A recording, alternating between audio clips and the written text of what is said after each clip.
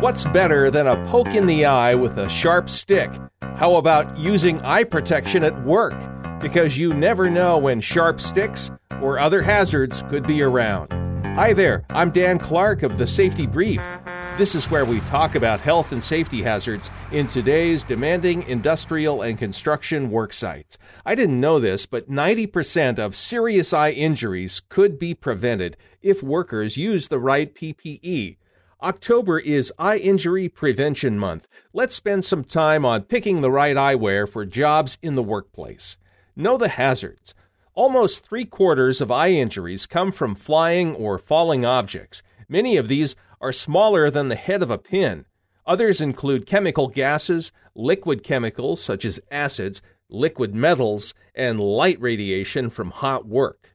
Choose the right eyewear. Here are 4 categories to consider. 1. Safety glasses. These protect you from flying objects. Safety glasses are similar to regular eyeglasses. Some have side protection, others have UV protection, and they can be made with prescription lenses. Many are designed to be worn over regular glasses.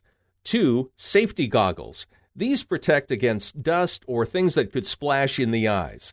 They seal to your face. Some are ventilated, others non-ventilated. Non-ventilated goggles give you even more protection. Remember, goggles and glasses need to fit your face. Non-compliance is many times related to poor fit or discomfort. 3. Face shields. These protect against greater impacts. Maybe you've seen NBA players use these. Well, they do everything except protect the eyeballs, so a face shield should always be worn with safety glasses or goggles. 4. Welding helmets. These save you from light radiation, but you must have the appropriate protective shade number to filter that light. Other glasses and goggles can also filter light for welding, but helmets provide the highest level of protection. Don't forget to care for your eyewear. Clean it on a regular basis with soap and water. If fogging is a problem, there are anti-fog solutions. Always replace damaged eyewear, even if it's just scratched. And if more than one person uses the same eyewear, it needs to be disinfected between uses. That's it for this episode on eye protection at work.